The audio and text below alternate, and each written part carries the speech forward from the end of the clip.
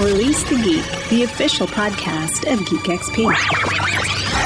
Curse your sudden but inevitable betrayal. Nice to meet you, Rose. Run for your life. Fatality. I'm Batman.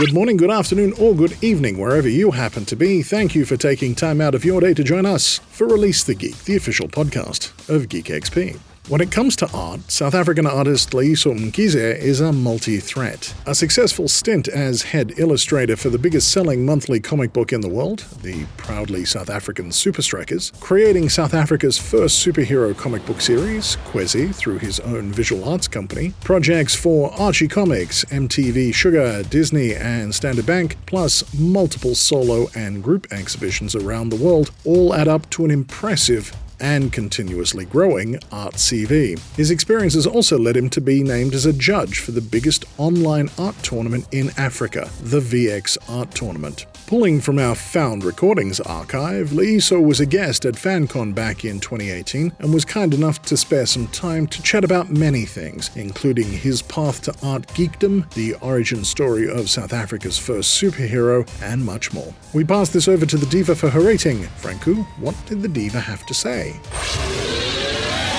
The diva has enjoyed this podcast and rates it Completely salt-free.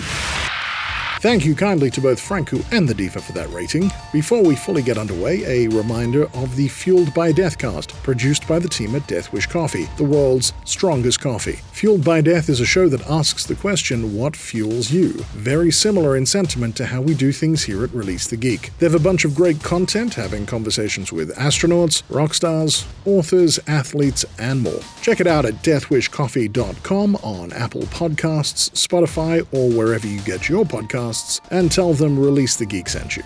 And now, without any further ado, please join me, Les Allen, as we Release the Geek with Loyiso Mkhize. And now, we're releasing the geek.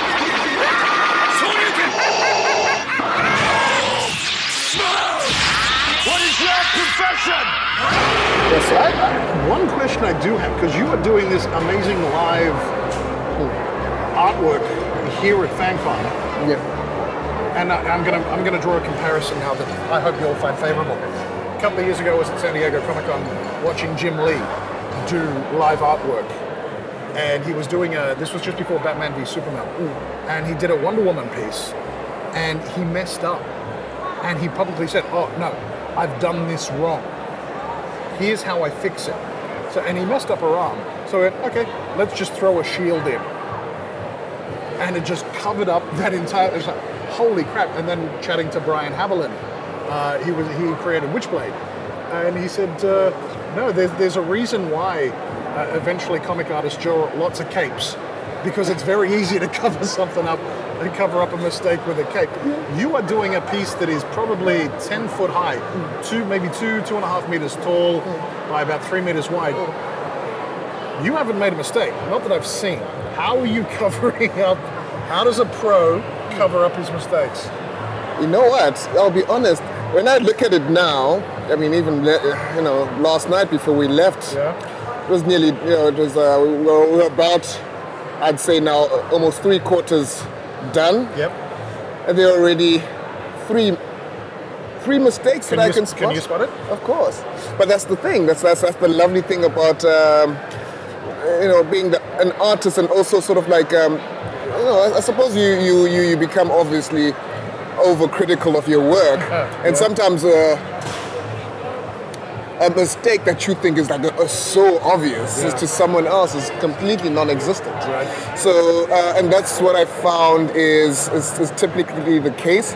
However, to save the image of our team, I had to do some fixes, and I will admit there is a fill somewhere there of solid black where it shouldn't be, and you typically have to do it, and it looks good. You have these happy mistakes that happen in any case. Like when you work that large scale, it's sort of like you do it knowing that you're taking a huge risk. There's no erasing. This is not a digital artwork, so there's no Control Z. No, none of that nonsense here. It's like completely on. And that's what makes it fun anyway. And the instructions you gave to your partner over there, you marked off all these areas with X's. This is what you color in. do not touch anything. Exactly. As a collab Yeah. with, how many, you've got what, 3-4 people working on this? Yeah, three right now. Right. Including myself. So, Clyde Beach and I remember contacting Clyde or approaching him with a stack of drawings. This is 2014. Right. I had developed the first episode of Kwezi by myself, wrote the whole thing down, and I was sure this thing is going to be pumping. So I rock up with a stack of papers. Midway actually illustrating these pages, I realized, okay, hang on, I might not be able to do this by myself. Right. And at the time, I was illustrating Super Strikers. I was head illustrator for Super Strikers. So this is happening in and between my job, my actual job to illustrate a soccer comic book, right? And Clyde happened to be the head colorist at the time. So we were colleagues. This is a really loud announcement. Yeah, the sound is not very good. But our sound guy, Franco, I don't know if you want to cut this. I don't know where I'm trying. All right, the announcement is done. So you're doing Super Strikers full time, which I'm going to point out for anybody internationally that doesn't know Super Strikers, it is actually by volume the largest selling comic in the world. Largest print run. Print run in the world. Yeah. And and that's for the past decade and a half. Yeah. So they've had a really good run. Yeah. Including their animation, which is on Disney XD right now. So, kudos to them. And again, I'd started working there my second year actually. I was still studying graphic design at the time, and just rocked up at their offices with a stack of drawings. Again, I think I have this habit of rocking up with a stack. I happen to have quite a huge confidence in my work, and just rock up with my stuff and just lay it on someone's table. Let's just get to the address for the Marvel head office in New Right. York. Just walk in. Walk in? Yeah, give a pitch. I think it might work. And funny enough, that's people don't expect things like that. People don't expect you to go about things like that, and I've always found it to be the best way of. Okay, this is gonna sound wrong, but you sort of get your way when you beat about uncharted terrain. Yeah. Do the things that other people won't do. Yeah. Like the mural was an idea earlier on in the week. Let's do this thing. Fuck it, man. Let's go to Builder's Warehouse, okay? Let's get 2 boards, right? Yeah. Let's get some pine wood. We were here together, myself and Clyde, drilling this stuff. What happens to this when the convention's done? Well, Clyde actually wants to destroy it. What, like a mandala? Just burn the thing in the foyer of the Cape Town Convention Center? Let's chuck it somewhere. I don't know about that. We'll decide. But again, just going back to what I was talking about when I approached Clyde with the drawings, I didn't have much of an idea of what I wanted to do with Kwezi as the comic book. Right. I just knew I knew I wanted to do it. There was enough motivation to actually do it as well. So there's not enough stuff pushing me to create this. It was a 10-page, I think, the first episode. It's not much. It was just introducing the character and what he can do and all of that. So I had the stack of drawings, panel to panel, page to page, rock up, lay the pages on Clyde's desk, and I was like, so listen. So I've got this superhero comic book thing, this idea, and it's going to be dope. Okay, it's gonna blow everyone away. So this is me pitching this to Clyde to help me on this, because I know there's no way I'm going to be able to illustrate, color, composite, letter, print. I can't do the whole thing, by myself, and especially for the type of, just for the scale that I was pitching it at in my mind. I knew I would need a right-hand man, and Clyde, he obliged immediately, and we started working on developing the first episode. We launched that 8th of May, 2014. It was a small print run, very modest print run. I think we had budget constraints. I know at the time, my girl was like, "You're not spending that type of money on comic books. I know you love the stuff, but like that sounded slightly derisive on comic books. Yeah. No. She changed her tune, gradually as soon as she started seeing this thing is actually moving, right? Gotcha. So the first, Kwesi's been a labor of love in the beginning for the first 2-3 years. Right. No, 2 years. First 2 years, it was completely self-published. I mean, I threw a lot onto this. Yeah. Well, let's take a little step back because we're now talking here at FanCon. Yep. Comics here. People are purchasing. People are buying the T-shirts. Yep. I want the black one. We've already discussed this. We'll figure that out. We'll figure it out. We're going to always make a plan. But what was your path to geekdom? Where did it start for you? Because I'm going to assume you're a comic geek. You dig comics. Somewhat. A little bit. Somewhat. Yeah. So my taste in the visual arts is very eclectic. I also paint. So I think that's where I may have a very different edge to comic books and the medium itself and how I approach it, even down to the aesthetic. I mean, I know that you spoke about Jim Lee, who was... Okay, so in the 90s, okay, growing up in Butterworth, Yes. okay, Wow. in the Eastern Cape, Yep. small town in the Mecca Eastern of Cape. comic books. I mean, come on. I mean, every other store's got comics, of course. Absolutely not. It's like I couldn't access comic books readily. I mean, we had to. So, but my dad knew I was really into this stuff. He didn't know specifically I was into comic, but he just knew that his son would always record, the animated cartoons on television, and then keep pausing the actual cartoon to draw what I saw on the screen. Right. Because that's the first way I could access these superheroes was on the screen, right? Yes. And then I think he came up. So my dad's is a big reader, Right. real like book guy, bookworm like through and through. So CNA was his friend growing up. This guy was always, if we were doing groceries Yes. at the mall in East London, he'd be like, okay, you'll catch me at CNA. Okay, I'll be reading the next book I'm gonna buy. So Gotcha. I think he came across comic books there on the shelves there, and he decided to start buying me comic books, and boom, that's where it started. So I think I must X-Men. Yes. X-Men. There we X-Men. go. Part of the club. That's good. X-Men. No, I think the first character I really fell in love with was Wolverine. I remember really enjoying, like, I suppose there's a couple of things to really like about Wolverine, apart from the fact that he's so aesthetically pleasing just looking at him. And back then, his costume was very, the blue and yellow with the It's a ridiculous costume. But it was so awesome at the time. I mean, this is the time when Image Comics was doing, was it Youngblood at the time? Yeah. And Derivative stuff. so the style then, I mean, the hatching, the huge detail on Jim Lee's work, Yeah. I would copy that stuff. Okay, so my style was pretty much Jim Lee. Sure. From around, I'd say maybe 98, 99, 2000, 2001, and then I came across Sin City. Frank Miller. It's a school library. Now I'm In the school library. I kid you not.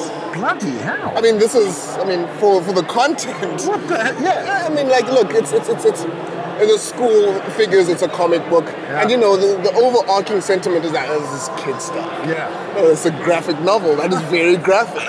But in any case, lucky me, because then I took on that style as well. So I had a very eclectic style, and also the influences. Hi. We're recording a podcast. You are now a guest. What's your name? I'm Rere. Hi, Rary. You're now a guest on the podcast. Say hi. Hello. Hello, everyone. Are you guys doing the podcast about FanCon? Oh, we're doing a podcast about Lisa. He's one of the artists here on Kwesi. Your artwork is freaking awesome. There we go. Thanks, man. Very awesome. Appreciate it. Thank you very much. What's your name? I'm Ray Ray. Ray Ray. Ray Ray. Ray Ray. Ray Ray. Ray Ray. Ray. Okay, we got Ray Ray in the house. We actually I love have- that name. You know, I've been doing this podcast for 4 years, Lisa. I've never had somebody bomb the podcast. I've never had somebody just So I come think this in. is actually special, Which Ray is Ray. great. So this is a first for me. Ray Ray, one quick question. If I were to create a superhero character named Ray Ray, could I use you as reference material? I mean, I like the look, so I mean, we can work. What with is it. Ray Ray's origin story? What are your superpowers? What do you think? How do I think? No, don't throw this on me, Ray Ray. It's on you. on you, What Ray Ray. superpowers would you like? Mind control. That's really adorable little girl. Mind Mind control. I Mind knew it control would is be- the, I is the knew it supermouse? would be mind control, and Yeah. I'll tell you why. She keeps very good eye contact, and I think you got contact lenses. Is that right? Yes, I do. Okay, let's do this. So Let's do just- this. I'm thinking. Ray Ray, Yeah. I'm going to create a character that's based off you. With green eyes. That is green, right? It's green. I don't know about the hair. Maybe we'll make it... It's very blue. Just a bit. It's natural. This is natural blue. I don't know about that as well. She's mind control. By the way, she's controlling our minds right This is now. it, yeah. That's the only way she could get onto this. This is Ray Ray's podcast. It's Ray Ray's world. We're just living in it. I think we may be living in Ray Ray's universe right now. Well, I'm thinking this might necessarily be Quezzy's next villain. She looks like a villain. She does look. She's got that like little sinister grin. There it is. She agrees, by the way. Yeah, we've got other people standing at the booth nodding now. Yes, absolutely. So I think so. But we were talking Lohiso's origin story, and he's found Sin City in the school library, which is fantastically bizarre but fantastic. No. And what Frank Miller? What effect did Frank Miller have on you? Pardon? What effect did Frank Miller have on you?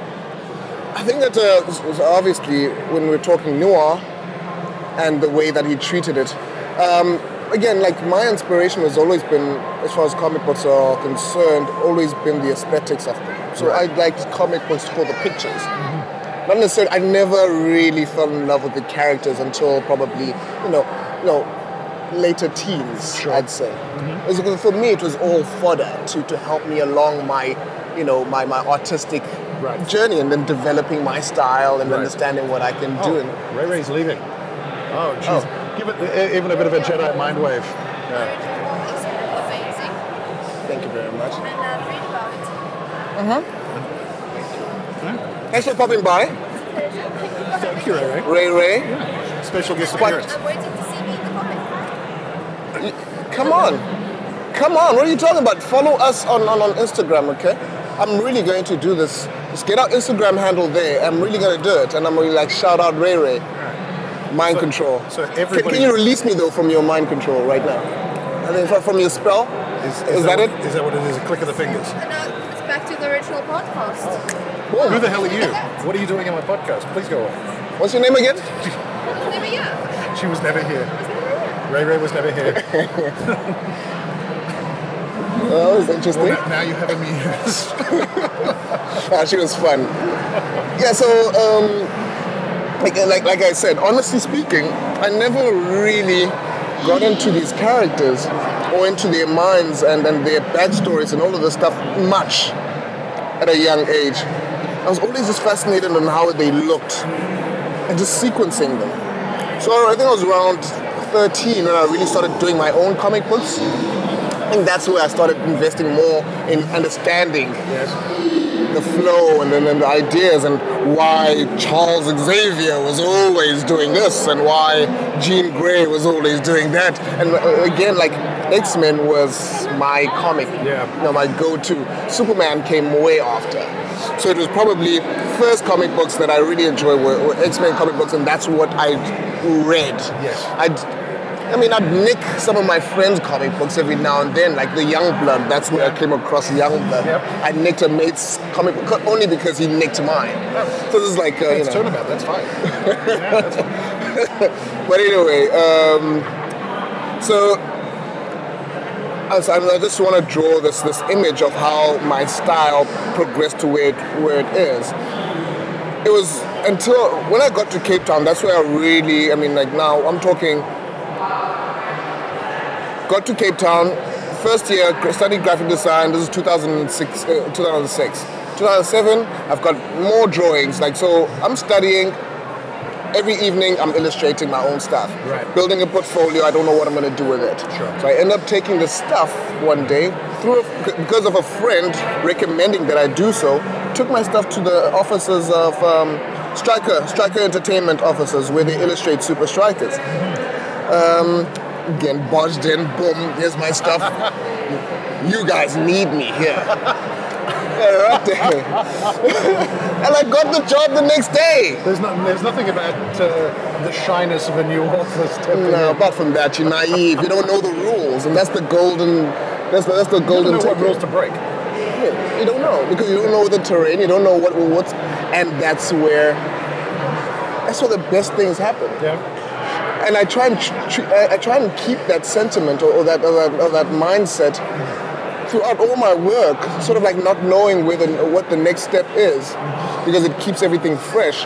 My publisher has got a really hard time with me because she, again, like how I came across her, for instance. Sorry, we're jumping around. I hope you don't mind. Huh? That's fine. Anyway, These are the best stories. yeah. This is the best story. So you're gonna love this one. So I'm really pissed off about not getting any publishers interested in my book. People are always on. No one reads comic books in South Africa. This stuff is not gonna sell. Blah blah blah. And here goes Loyiso, calls up Bargain Books. Just flat out. Yeah. Listen, I've got books. I'm self-publishing. I'd like to offer you my books on your shelves. They'll fly off. I've got, and this is where I knew. Now, in retrospect, it all This seems is so not how ridiculous. the industry works. It is not how the industry works. Luckily for me, my art always saves me from embarrassment because coupled with the call is an email that I sent with all the images of the stuff. So it didn't really matter to Bianca. That's the marketing lady at Bargain, but it didn't really matter that she was speaking to a complete buffoon. But his art is really good. Sure. So she was really excited and said, "Listen, we don't work like that." How are you? Good to see you. Yeah, we do. So It's not Ray, by the way. it's not Ray. That's Clyde Beecher's mother. Oh, nice. Okay. His parents are yes, there. she definitely gets away. Yeah, no. She gets a free pass. So she tells me, "Listen, I understand that you think this is not how things actually operate. You have to have a publisher." Right. And that's where I had an issue with it. And I was like, no, but like they don't understand that this needs to be on the shelf. This is South Africa's first superhero. Mind you, that was my selling point from the beginning of This is the South Africa's first superhero. Yes. So that was the headline since 2014. And I'm giving you the opportunity to get him on the ground floor. Okay, so I mean, she was really sweet. She took it in stride and said, "You need to contact this lady. Her name is Dushenka, and she's with New Africa Books. I think they would like your stuff." So I was put together with her, and we had a conversation, and immediately she felt like, "Listen, this is how." Now this is the conversation with the publisher. Sure. Typically, these books won't sell because comic books in general at the moment don't do well. And of course, I'm like, oh, here we go again, right? Another rejection, right? Another doubter. But she took it on. Okay. And she felt, I think she instinctively understood that maybe I wouldn't stop there.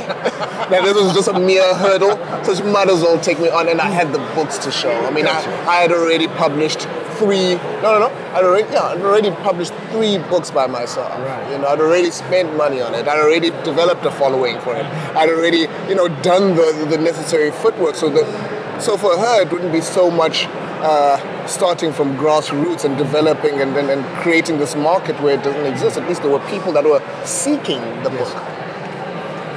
So we contact Bargain Books now again Right. with this thing. This is Hey, 2006. I've come back now. I've got a publisher. No, I got to publish it. And we're printing these now in collector's editions. Yes. So this is now 3 episodes in each book, nicely packaged. Boom, there you go on the shelf. Yep. I'm doing cartwheels, man, because now I know.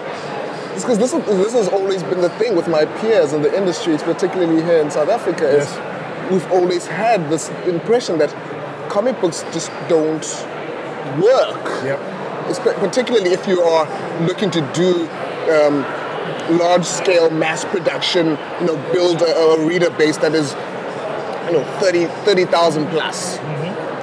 It's unheard of unless you're Super Strikers, in which case you are branding your comic book, each and every page, etc., etc. Kudos to them because their model really worked. I felt that it wouldn't work particularly well for this comic book, so I didn't go that route, getting sponsorships, brands, and all that into the comic book.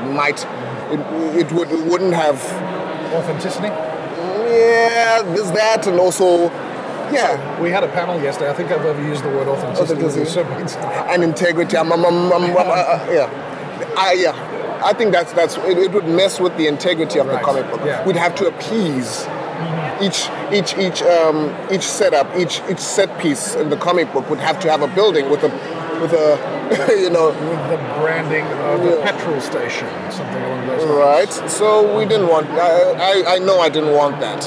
So that model would obviously not work, and hence I had to go the publishing route, which meant that now I had to be labeled as an author. Right. Oh, get out of here, man. I'm more like a comic book artist or a comic book creator. I like that. But author, I don't know. But hey, it worked. Homebrew happens. Yep. Guess what? We send out feelers. Yep. Exclusive books, CNA, Bargain Books, and obviously the smaller bookstores. Who wants to have this on their shelves? It's going to go. It's going to pump trust.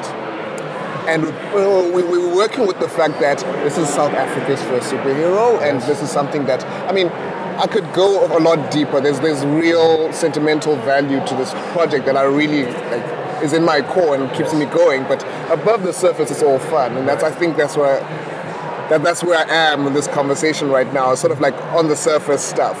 I really believe that this comic book is necessary. Yeah, it's necessary. It has to happen, and it had to happen then. I think that energy sort of spoke for me before I got into the room a lot of the times. Right. It spoke for me when I wasn't around a lot of the times. It spoke for me even when she had to convince people that it would work. So I think that the stuff I've invested into each page, into each panel sort of spoke on my behalf. Otherwise, I may have either underrepresented it maybe, or maybe I just my mere self wouldn't have gotten it that far. Sure. So again, we get Homebrew. Man, Homebrew selection 2016 June, sold out that month. Exclusive books. So Bargain Books didn't pick it up. So we're only published nationwide though at Exclusive Books. Now imagine 2 years ago, 2 years prior to this, I was having a conversation with mates of mine and all my friends, all my peers here, Artist Alley here, they will tell you. I was, going on about this superhero thing that I want to do, and it's got to work. And bless them, I understand that you kind of think, the assumption is that they don't work here. So I was like, as soon as I saw it on the shelf, just considering the optics. South African comic book next to a Superman comic book at Exclusive Books. I would ask the question. That moment. How did it feel when you get told now it's sold out? But it seems like the way that you've approached everything in the journey of Kwezi is that, this was inevitable. It was going to happen. What are you talking about? I am not surprised. This is how this thing was always going to go. Yeah, I think for me, it's like, I always look at it and I just feel like I feel like I owe it something. Right. I owe the comic book, I owe the characters something. Yeah. I owe them like everything. Like so. Sometimes, I mean, obviously, sometimes you're self-conscious. Like, geez, man, I don't know if this is gonna work. And it's like, but you sort of know you owe the projects this thing because it's so much bigger than you. Yeah. So I think that way of looking at the project helped me a lot. It's a lifesaver. Sure. Because it allowed me to have that cocky nature where I was like, oh, it's gotta work. Let's go, yeah. Well, that's what I used for that. I was like, it's gonna be awesome, Clyde. We're gonna do a mural, man. Whoa. I'm not sure how I got here, but this is a really cool podcast. Well, while I'm here, I guess I'll introduce myself. I am the Incredible Jeff, the host of Fueled by Deathcast, the weekly podcast from the Death Wish Coffee Company. Each week, I get to talk with a special guest from rock stars to astronauts about what they do and what fuels their passion, because we're all fueled by death. We want to leave this world a little different before we inevitably leave it for good. Follow Fueled by Deathcast on all social media and subscribe today on iTunes, Spotify, or the Death Wish Coffee Company YouTube page. But for now, let's finish this awesome podcast. What is the 5 minutes? Where did the inspiration for Kwezi come from? Where did you find this character? How did you build the ensemble? Where did they come from? So Kwezi is a 19-year-old city dweller based in this is normal South African black youth with all those connotations. You know, what does a character like that, a 19-year-old that lives in Johannesburg, look like? You know, just a funky kid with a funky hairstyle. Yeah. You know, he's got some street cred, some street, street mentality. He's vibrant. He's of this age, this new South African flavor that we've got going on. Yeah. That was the point of departure. Is this guy discovers he's got superpowers, doesn't know how, and we meet him 3 months after the fact, and he's just fooling around with this stuff, right? So he's saving damsels in distress and getting their phone numbers, right? Yeah. Or maybe he, like in the comic book, he can, he does this heroic stuff, but it's of course for him, it's self gratification. I mean, it's to get more followers on Twitter, it's to get more, maybe an endorsement deal. So it's completely self-serving in this sense. So that's where we start off with the character. That's who he is in the beginning, sort of an anti-superhero. And that was actually the decision to go about that route was in part inspired by watching stuff like Hancock. Yeah. Just treating the Johannesburg landscape with superimposing that superhero genre or universe to it, or world to it, was also inspired in part by what I saw with how they treated Johannesburg on District 9. Right. District 9 was like, aliens, of course, aliens, right? Of course there's going to be a spaceship, hovering over the city in Johannesburg, South Africa. Right. And then I think all of these little things sort of helped me along, but the last push to create Kwezi and who he is was my younger cousin, who was 18 at the time. He was in matric. He had that same hairstyle. Right. He was a funky kid. Yeah. His name was Zisipe. He's based in Johannesburg now, coincidentally, but he was based in Cape Town at the time. And I asked him simply, hey man, I'm doing a superhero comic book deal, and tell me, if you had superpowers, what would you do? And of course, he was like, "Oh, listen, man, let's go with chicks and follows." That's cool. Yeah, boom, simple as that. Yeah. And that was, and it clicked. It made all the sense. And I suppose even his dress code then made sense that he'd be like, street dude, just jacket, jeans, all stars, urban style. But then I also understood as well that, to create a comic book like this, it would make sense that if it's South African, it would have to look South African and feel South African. And that meant in a huge part, I'd had to introduce our cultures into it. And that's where his companions came in, and that's where I could use that device, bring in our cultures, our different cultural norms, and then what we learn from who we are, whether you are Sotho or Zulu or Khoisan. I mean, there's so many so many nuances, so many things so much knowledge, that is stored in these traditions and in these cultures. And I'd be underserving the comic book and whatever it's supposed to be if I didn't include that. Reimagine who we are and our identity in South Africa, and then just flip it on its head and introduce a superhero narrative to it. Right. It's golden, right? And I always wondered, why hasn't anyone done this? I mean, it makes all the sense in the world that you take a Zulu woman, a Zulu maiden with a head wrap on, the headgear, and just the aesthetics make sense. I think that's what makes stuff like Black Panther work aesthetically, is because, the cultures exist, but they're so, I don't want to use exotic, they're so otherworldly. If you're a normal guy that wears jeans and slacks and a t-shirt, and you see someone in Kenya, in rural Kenya, or you meet up with the Maasai, those guys have this amazing aesthetic, and it's been developed from centuries. I mean, we're talking centuries of richness, and it's almost untapped in this art form. And we could exploit that, and for me, that made all the sense. So very quickly, that was the base of what pushed me to create Kwezi, and yeah, man, I wouldn't have guessed that. Literally, 4 years later, we'd be watching Black Panther, and the characters there would be reminiscent of my characters in a way. So it feels like I'm part of something, hey? That's happening on a bigger scale. Yeah. It's just nice to be on that wave and having caught it so quickly, so soon in the game. Yeah. How's the reaction been here at FanCon? Look, the mural does help. It is quite eye-catching. Yeah. And it's massive. Yeah. So, the idea that you had, let's just do this thing, it's paid off. What has the reaction been from people coming up who may not have known about Kwezi before? I think it's the same sentiment that I've had since the beginning.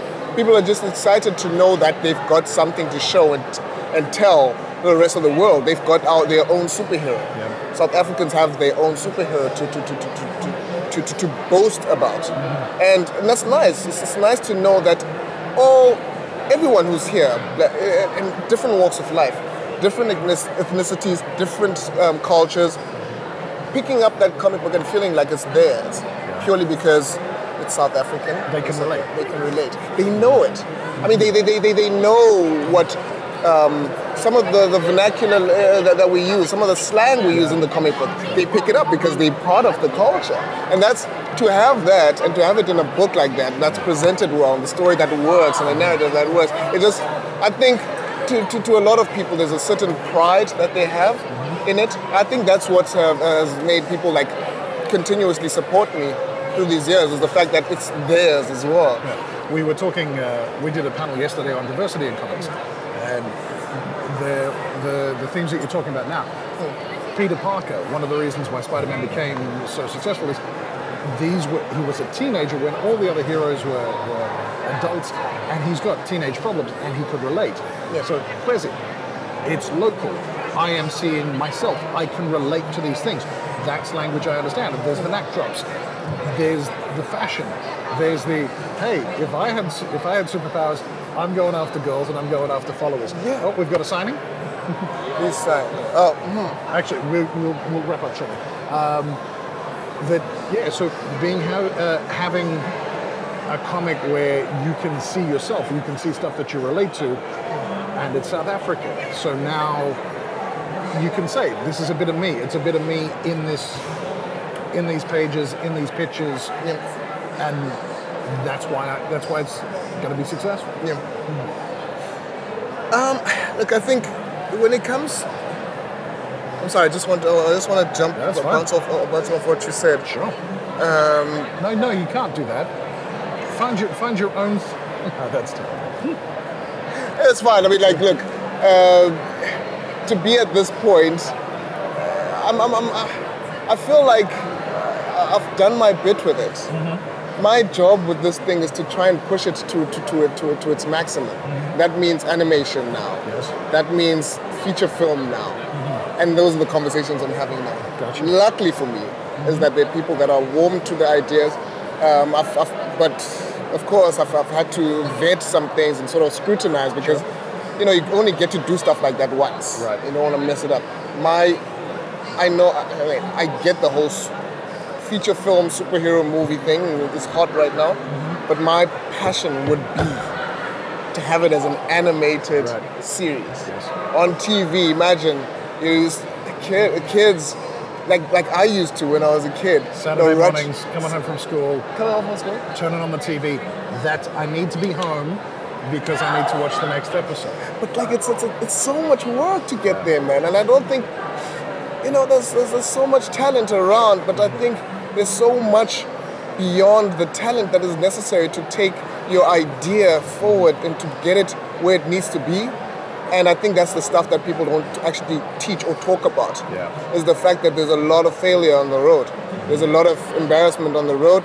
There's a lot of expense on the road. It's costly. I remember having to convince my wife to I need to print Kwezi and I need 10,000 rand to print 1,500 copies of Kwezi. Yes. And I promise we won't only break even, we will make such a profit, your head will spin. I still have those copies. I still have probably half of those copies. I think I hardly, I mean, for the most part, this is episode 2, by the way, issue 2, I went huge on it. I spent 10,000 rand on 1,500 copies, printed here in Cape Town, and I sold a few hundred, and I ended up giving away the rest, not the rest, but a whole lot of them because I'd have conventions to do, I'd have lectures to do, I'd have to go speak here and there. So. That's right. Look, sorry. Okay, for those people, we're actually sitting on the convention floor, and we've got people coming up wanting to get submission release. So I think what we might do is we end off every podcast with our guest providing a bit of advice. It's something that other content creators out there might be able to draw a bit of inspiration from. What would be one piece of advice? And then we'll let you get back to your adoring fans and crowds. I don't have a small piece of advice. I have a whole lot. I don't know if you've noticed, I tend to rattle on quite a lot. No. And I moderated you on a panel. I have no idea what you're talking about. and I happen to also deviate from the point quite often. Anyway, all good. The point is, for me, for anyone who's trying to do comic books or go into this industry and trying to do something with their idea and their story, the talent, look at the talent, ability to put the book together, well colored, well presented, printed, there it is. Your talent, being able to do this, is a fraction of what's necessary to actually make this thing work. And without over exaggerating, the marketing of your product will take 50% of the effort. Is 50% of the effort. Right. That's where we separate the boys from the men. Sure. Because some people just don't have the taste or the patience to do it. Right. They don't have the patience to not only illustrate and present and produce this comic book, but also to sell it. And speak when you need to speak. Some people are recluse, Some people don't fare well in spaces like that. But you have to sort of come out of your shell because you need whatever endeavor it is that you are creating. You have to be able to invest your entire self to it. You need to be able to weather the storms because there's going to be so many storms before you even see a glimpse of progress or success from it. Yeah. I mean, I only started really seeing some returns from the project 3 years after the fact. Right. So you have to have a tenacity, like a real. You just have to cling onto it and then be so devoted to this thing that it informs your life and how you engage.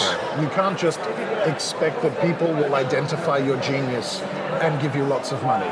You've actually got to work at it. Oh, but there's so many golden nuggets on the way. There's so many little prezzies that you get on the way.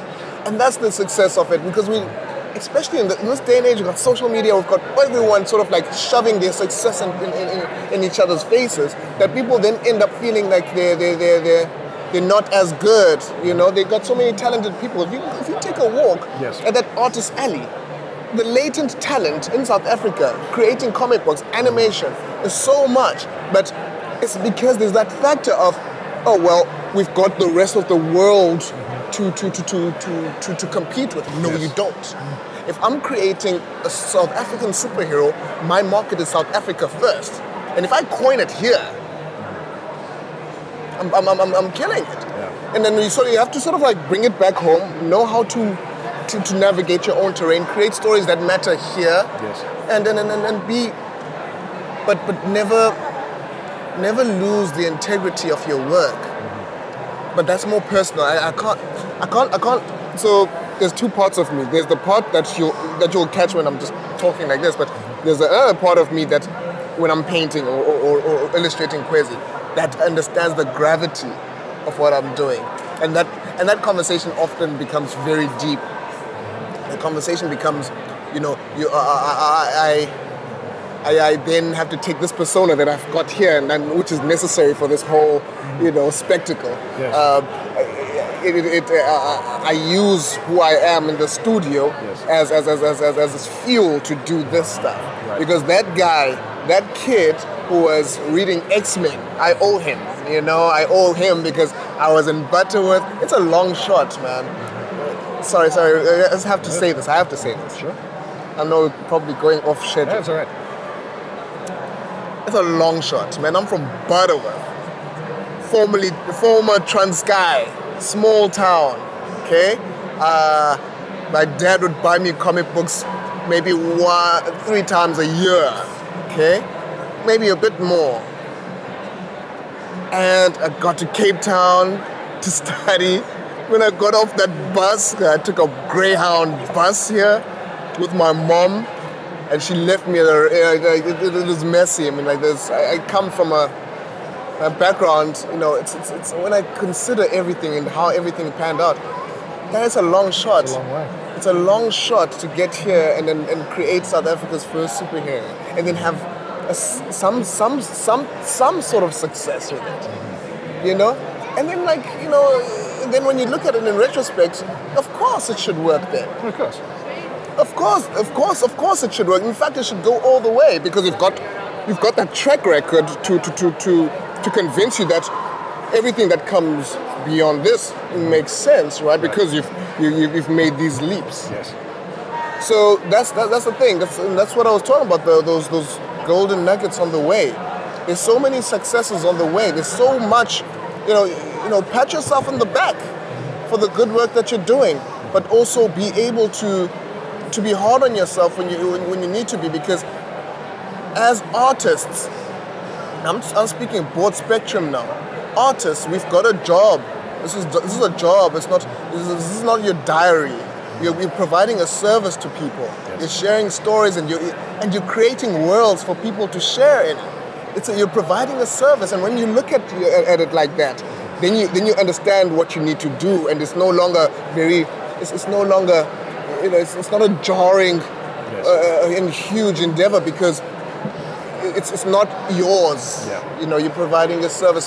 So even your feelings towards your project, you understand that someone needs to see it, and therefore I need to sort of get over myself, get over this little hurdle I'm in, get out of my own way, and get out of your own way. We artists tend to do that. Get out of your own way and do it. Well, so thank you so much for your time. Man. I wish you all the success with Kwezi, and we're looking forward to seeing it on our TV screen soon. Very soon, man. We're going really, really hard on it now. Mm-hmm. We're burning on all cylinders. We're firing, and I think the natural progression, of course, is an animated series. That's what I'm focusing on. That's what I would like to see. Yep. I think that's got a lot more staying power than a feature film anyway, right? And also games, and also toys. We're we're trying to catch up in the space of how many years with an industry that's been in existence for decades. Okay, so but the ground is fertile for us to succeed, I think. So thank you so much for having me and listening to my ramblings. That was Release the Geek, the official podcast of Geek XP. What the chain of command is? It's a chain I go get and beat you with till you understand who's in rotten command here. To contact the show, you can email us at releasethegeek, one word, at geekxp.co.za. Thanks for listening. I'll be back.